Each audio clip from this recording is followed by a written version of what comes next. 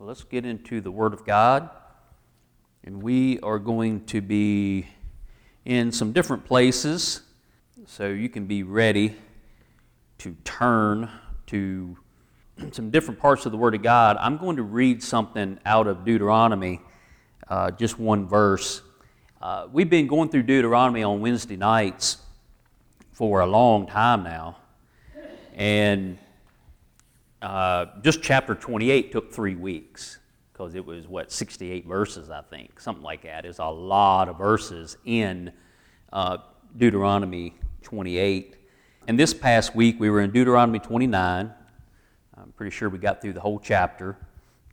And there's a verse in Deuteronomy chapter 29, verse 9 that says, "Keep therefore the words of this covenant and do them, that ye may prosper in all that ye do."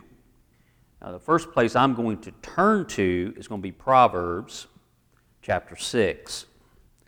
Now, thinking about the words of this holy Bible, they are pure words.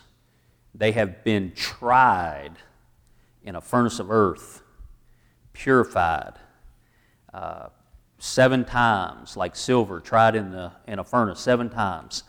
And we need to pay attention to the Word of God. We need to want to have it with us at all times. We want it to be something that we are holding on to, that we show other people that we hold these words dear.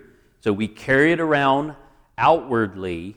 But what's more important is that you get it inside of you. It needs to be inward. It needs to be in your mind, and it needs to be in your hearts. Now, in Proverbs 6, starting with verse 20, it says, "My son, keep thy father's commandment, and forsake not the law of thy mother." So fathers and mothers should be good examples for their children, and they should know the words of God, the words of the Bible, and they should speak them. It should be in their common language of the day. You should say things that are from the Bible. It should be in your normal speaking. And you should know it so well that your children know that you know it, and that your children will grow up in that. I mean, I know older people, just older people who know so much of the Bible, though they may have never read it. But their parents were very strong in knowing the Word of God, and because they were brought up under godly principles, the decisions that they make in life, the things that they know work right, came from the Bible. They'll even have sayings that come out of the Bible, and they may not even know. They may have turned away from a life of Christian living, but yet they still have what was ingrained into them from their parents. And then 21 says, "Bind them." This is talking about the commandment, the father's commandments and the mother's law that they know from the Word of God. You should bind them continually upon thine heart, and tie them about thy neck. 22, "When thou goest, it shall lead thee." The Word of God should direct your steps in this life. The Word of God should lead you to where you go. We have all kinds of choices in life. And what has influenced us? Is it just good advice from people? And you might do well in this world by accepting advice from people who are experienced in this life. But does it line up with the Word of God? That's what truly should be leading you. "When thou sleepest, it shall keep thee." There's a scene in the movie Saving Private Ryan. And remember the sniper? If you've ever watched Saving Private Ryan, it's a World War II movie, amazing movie, awesome movie. And the sniper guy, he was always quoting Scripture throughout the whole movie, right up until the time he died.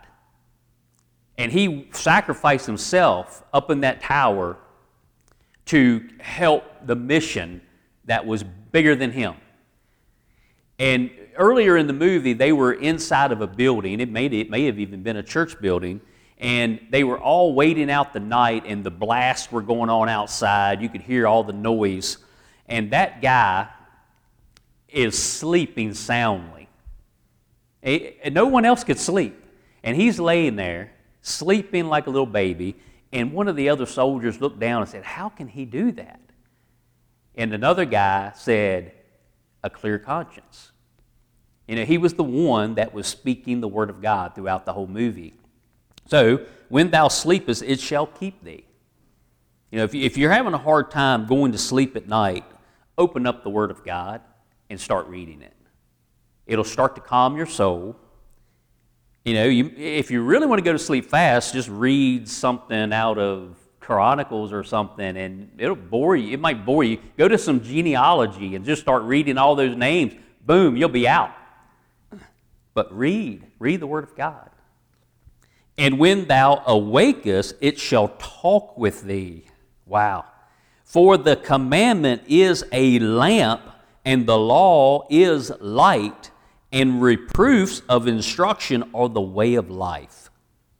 So that is just some scripture to show you how important the Word of God is. It's so many people in our world today, in this country, they have pushed the Word of God aside. They don't want anything to do with it.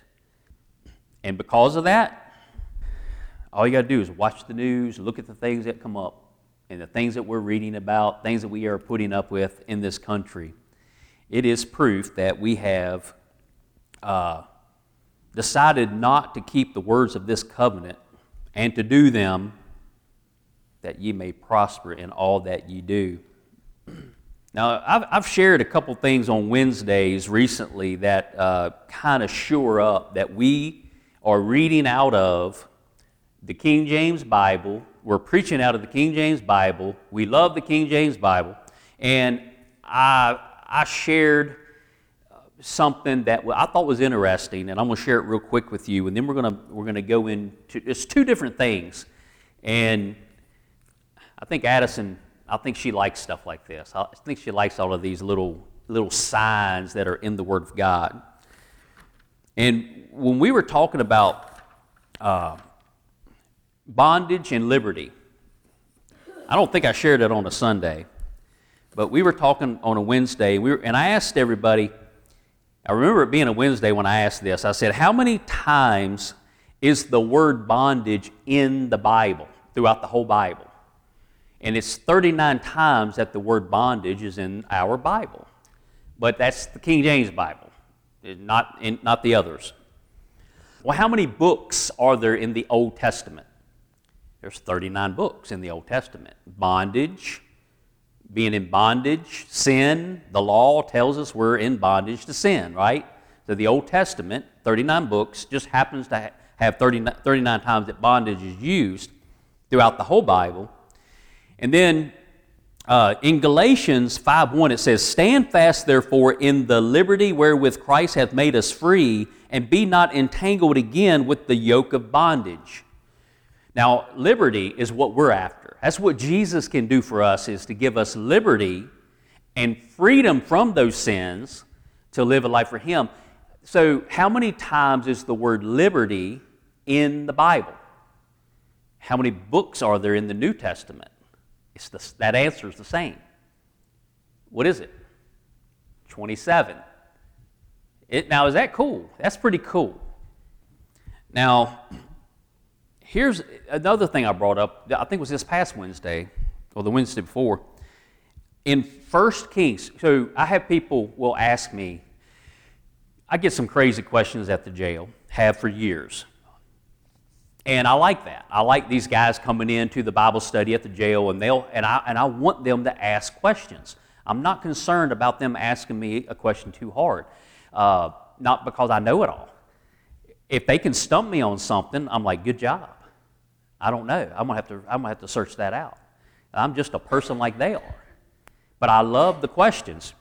And there may be questions like, well, how do we know we really have the right Bible? How do we know something's not missing? Because they'll ask questions like, well, what about the book of Enoch? Why isn't that in the Bible?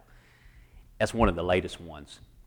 So I try to help them with believing that we have the perfect Bible. What we have today is perfect. Those 66 books are exactly what we need. And I brought up Isaiah has 66 chapters in Isaiah.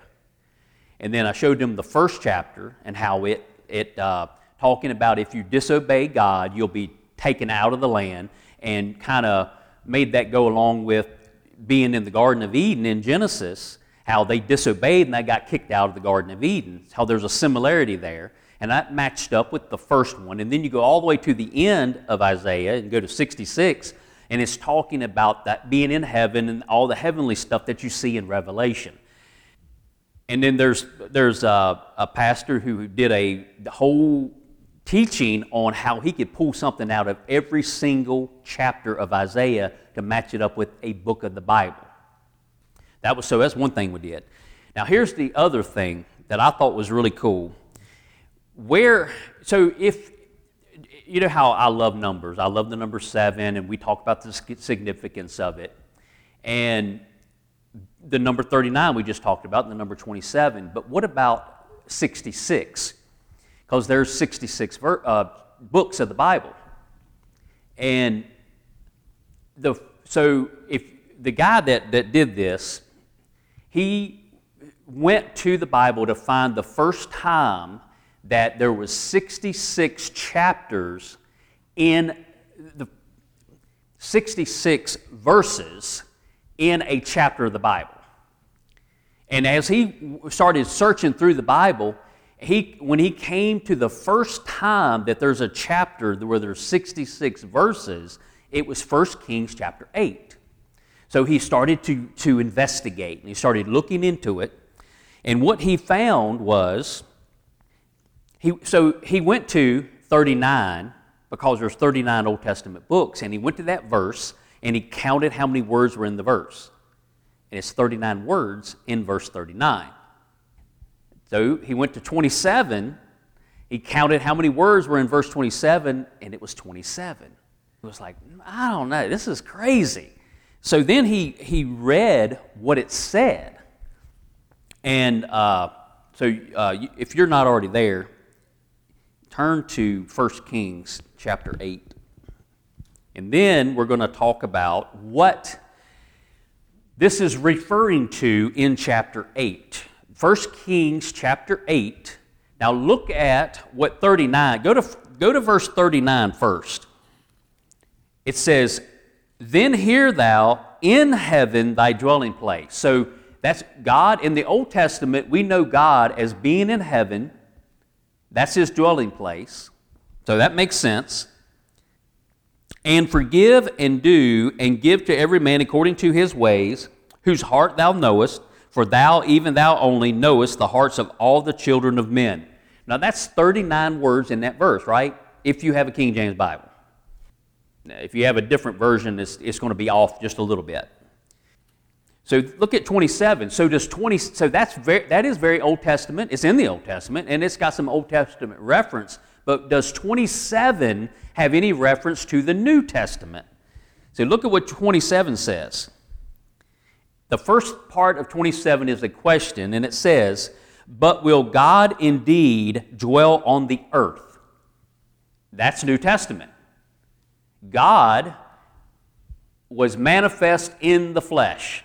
Where's that at in your New Testament? God manifest in the flesh. Now you see, the Word became flesh, right? In John 1, the Word came down to dwell with us.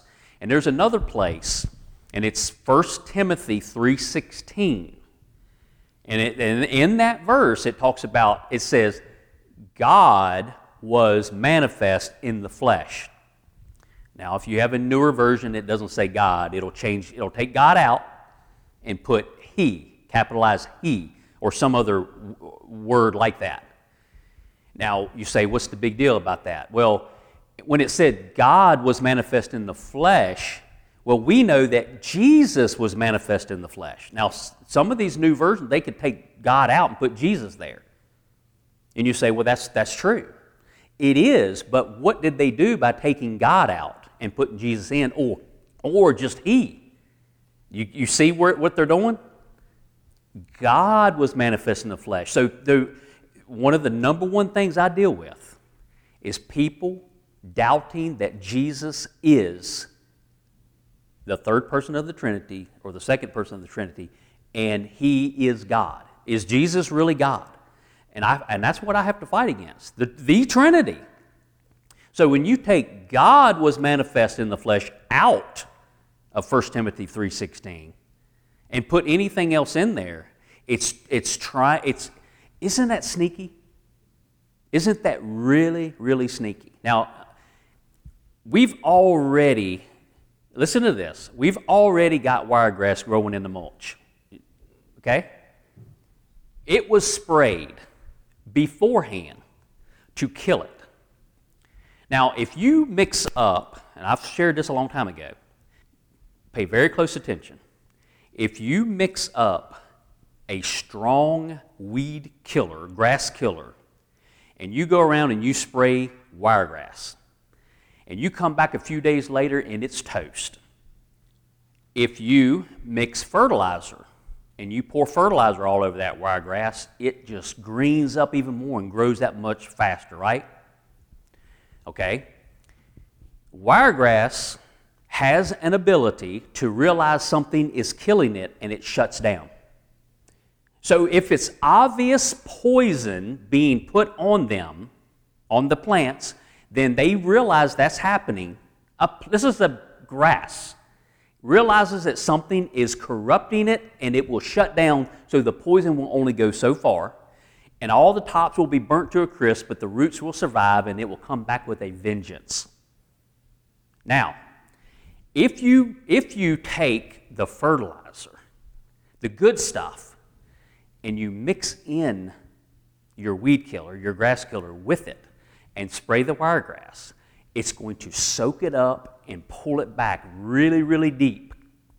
Be very careful about the things that have been changed in new versions of the Bible.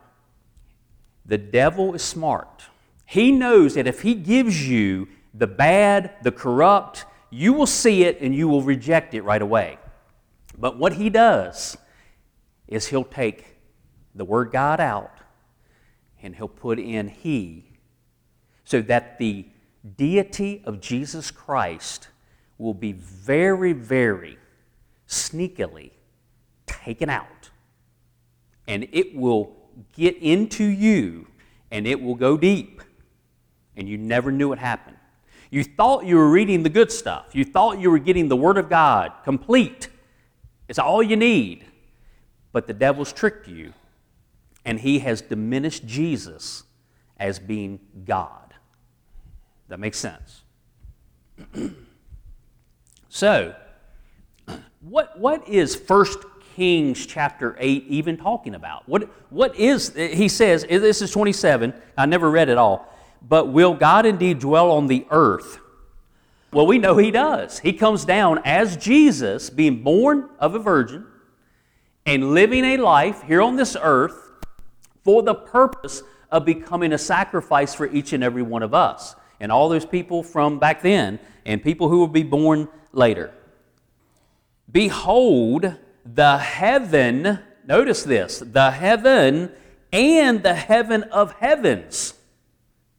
You know, we got three heavens, right? You got the atmosphere that you see right above your head. The birds will fly through. That's the first heaven. Then you have the second heaven, which is our universe, and the earth is in that universe. That's a heaven. And then there is the heaven of heavens, which is where God is seated. His throne is, and Jesus is seated at the right hand of the Father. That's the heaven of heavens. Now, God cannot be contained in the heaven or the heaven of heavens. This is 1 Kings. And what is being said? The heaven and the heaven of heavens cannot contain thee, how much less this house that I have builded. So Solomon is talking about the temple that he has built for God. They finally, we're going through Deuteronomy. I mean, we're all the way up to 29 and we still haven't got in the promised land. You're not going to get in the promised land in Deuteronomy. You're getting all the preparations to get you there. See, there's a lot of preparations that happen before the thing gets started of actually going across the Jordan River. So Moses is going to have to die off and Joshua is going to have to take them in, right? Okay, Solomon, he has finally got to the point where he can build the temple. David wanted to do it. Solomon's father wanted to build the temple. It was a great thing that he wanted to do. And God said, I appreciate you wanting to do this. It's great that you do, but you can't, but your son will. And David made a lot of preparations so that when Solomon was born and became a king, that he could follow through with the heart of David, which was to build a temple. See, there was a tabernacle. There was this, they were always moving, so they had to, get the tabernacle set up, and then to tear it down, they had to move it. So now they actually have that place where God's going to put His name. That's what we've been reading all through Deuteronomy on Wednesdays.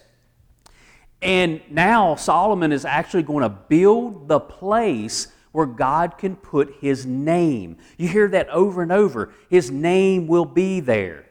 Well, this Word of God, God has put His name in this Word of God. His name is here.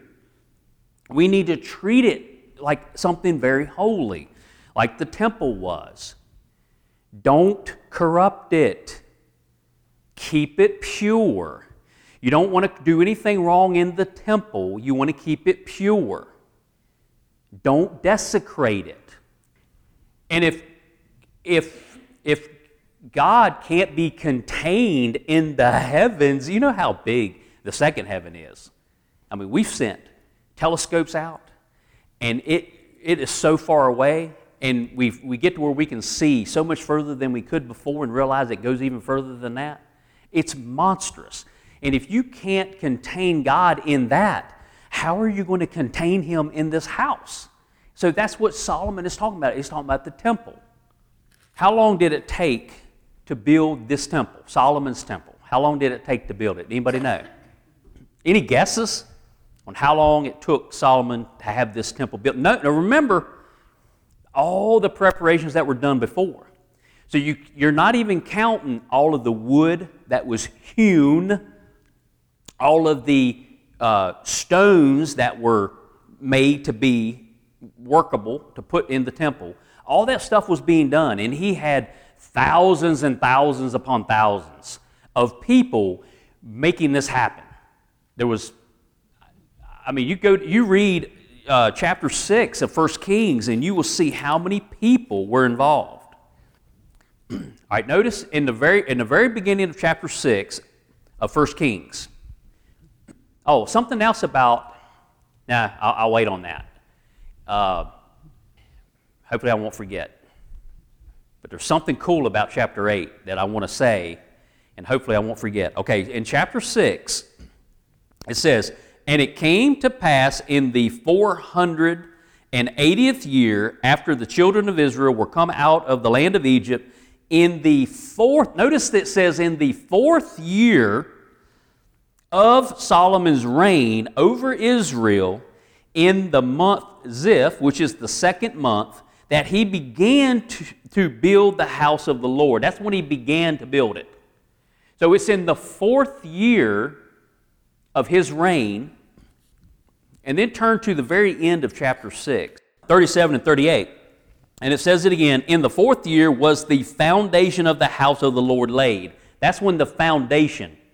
All right, now this King James Bible, this Bible, there was another king named King James that this Bible is actually named after, and he, as being the reigning king of England, he said that we're going to get a new translation, a new version of the Bible. Well, actually, yeah, we're going to translate into English. There had been all kinds of prep work done before. Think about what all of these other people did in prepping, getting the Greek translated to English, getting the Hebrew translated, and there was a lot of people who were involved leading up to the day that they actually started working on it. And when did it start? When did they start working on the King James Bible? It was 1604. Okay? In the 4th year of Solomon's reign, he began to build. The foundations were laid. Well, the foundations were laid in 1604 to get this King James Bible going. Now look at verse 38. And in the 11th year, are y'all pay very good attention to these numbers. In the 11th year, in the month Bule, which is the 8th month, which was the house finished throughout all the parts thereof, and according to all the fashion of it. So was he 7 years in building it. The 11th year. When did the King James Bible actually come out? When did they finish it? 1611. 7 years in the making, just like the first temple. Is that just a coincidence? I'm not sure, but it's interesting to me. It's just interesting, okay? So it took 7 years, but all the preparation had to be done, and all those people put in place to make it happen in 7 years. Now, what about the temple that got destroyed in AD 70?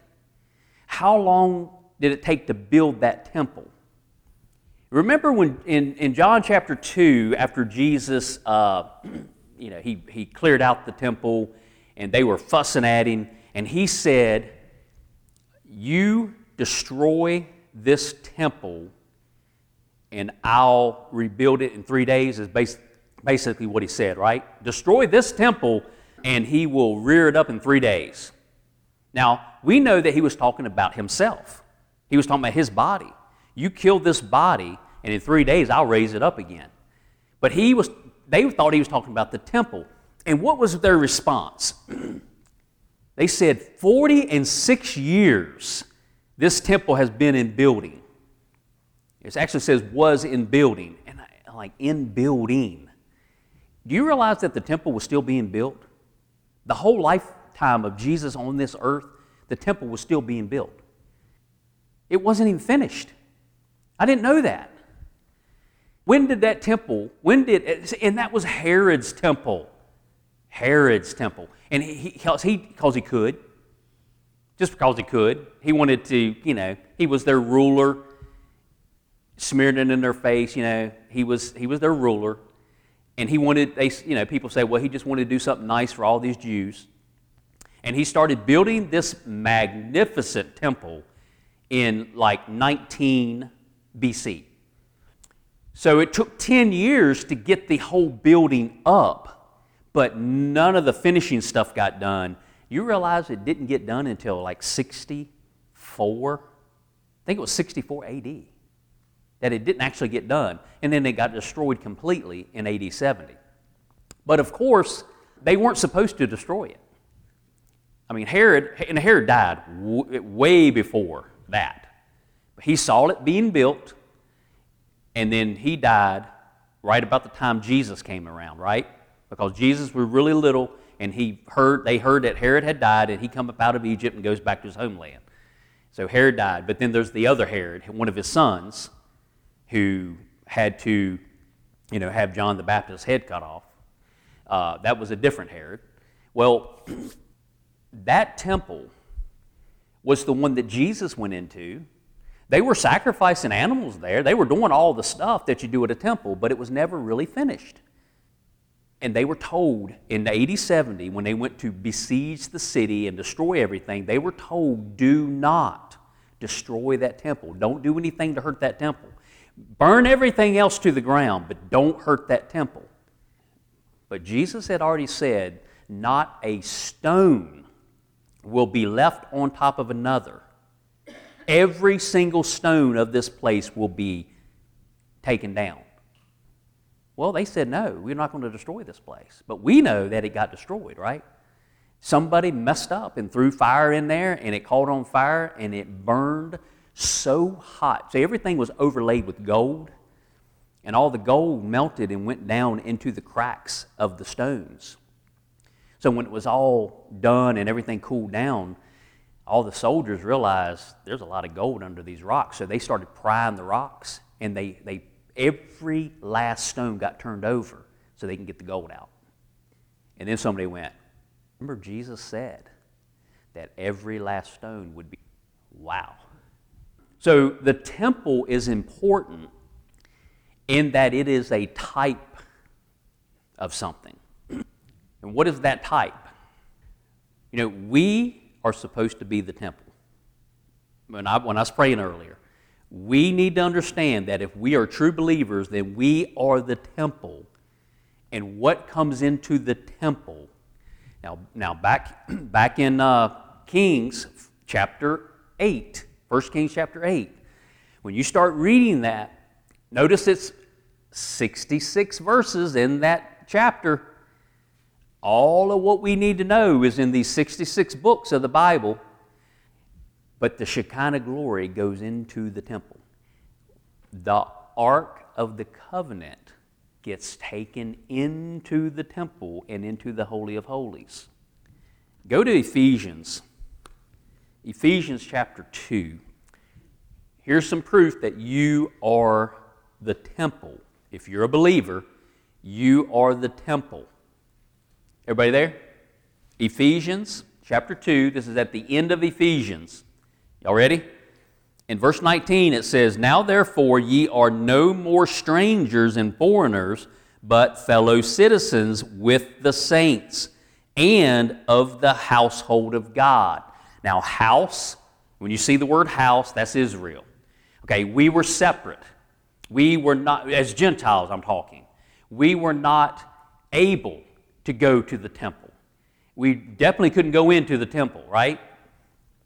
But what we've learned in Hebrews over the last several weeks, we've learned in Hebrews that Jesus came down to sprinkle the real blood, but he was to take his blood up to the true Holy of Holies in heaven and to sprinkle it there. So the temple that was on the earth was an image of what was in heaven. And if the blood of bulls and goats and the ashes of heifers, if that could cleanse you cleanse your flesh, how much more will the blood of Jesus Christ cleanse you from all unrighteousness? You know, we learned that in Hebrews.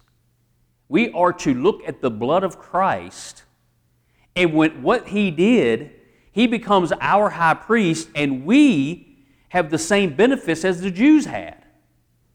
So that's what it says right here. Now, you're no more strangers and foreigners, but fellow citizens with the saints and of the household of God, and are built upon the foundation of the apostles and prophets, Jesus Christ himself being the chief cornerstone. Jesus is the chief cornerstone. That was that same stone that got thrown over the hill, and they had to go find it, because without that chief cornerstone, nothing else was going to work. So if Jesus isn't the chief cornerstone of your belief, of your Christian life, then you don't have anything. Being the chief cornerstone, in whom all the building fitly framed together groweth unto an holy temple in the Lord, in whom ye, each and every one of you, also are builded together for an habitation of God through the Spirit.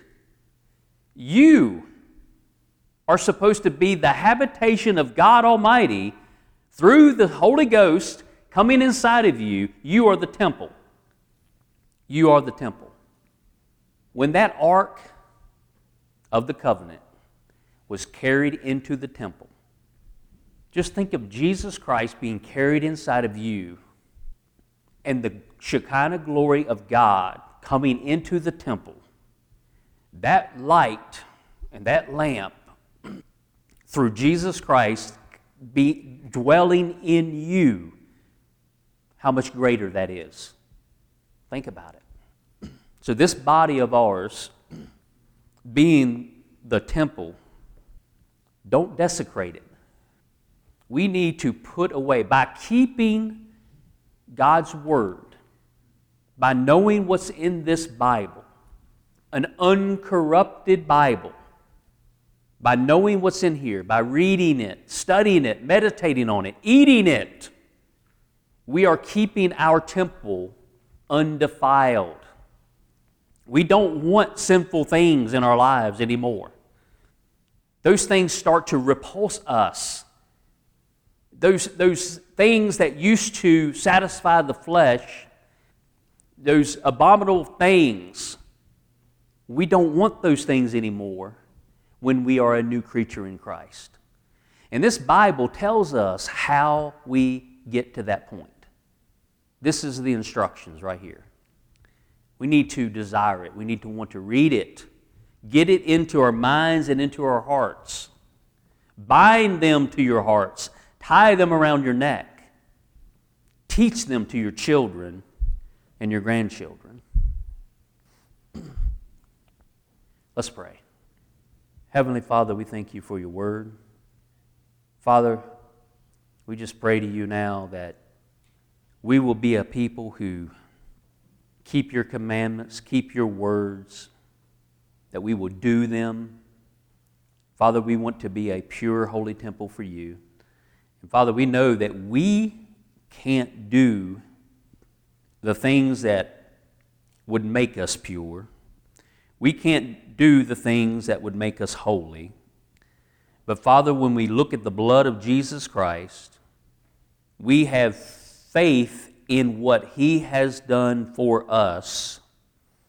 And Father, when we look at what Jesus has done and we believe with all of our hearts that that precious blood has done the work, then Father, we become that temple. And Father, we know your word. We want to follow your ways. And Father, help us to keep this temple pure and holy. In Christ's name we pray. Amen.